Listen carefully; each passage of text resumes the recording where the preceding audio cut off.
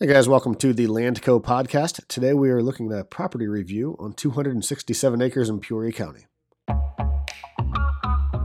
Welcome to the Landco podcast, an analytical behind-the-scenes look into land investing and land ownership, covering marketing conditions, current inventory, and updates on all relevant land ownership issues here in Illinois, mixed in with some timely hunting and fishing reports.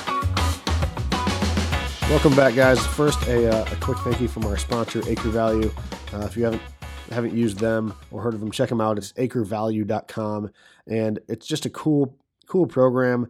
Packages together information that you'd find at like the courthouse, so like who owns what they paid for it, even a little further on like what soil types they have on their property and what soil types have been selling for in the area. So a bunch of cool data. If you're into land investing, check it out, acrevalue.com. Very useful tool. Back to the property. This one just hit the market maybe mid last week, and I know it okay. I've walked it a few times, been looking at it the last few years.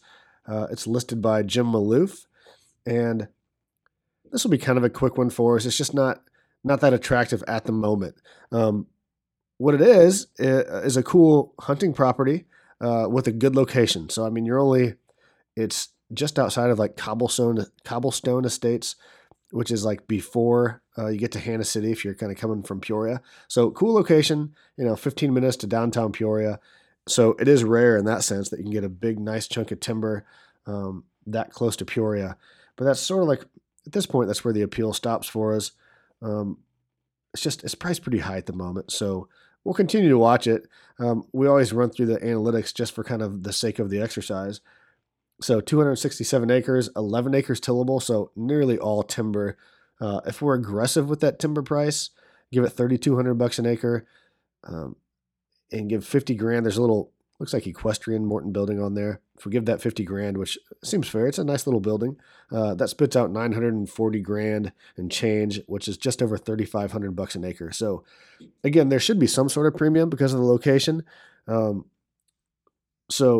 If we're aggressive and say $500 an acre premium, which even that's been pretty tough lately. Back in 2005 through 2007, we saw premiums of $1,000 an acre when you're this close to Peoria.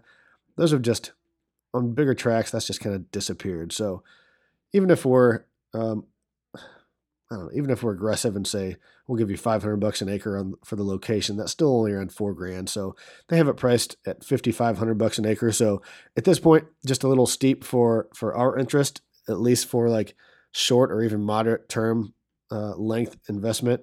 So we'll just keep an eye on this one. We'll see what happens. If somebody buys it, cool. It's good for everybody with properties in the county.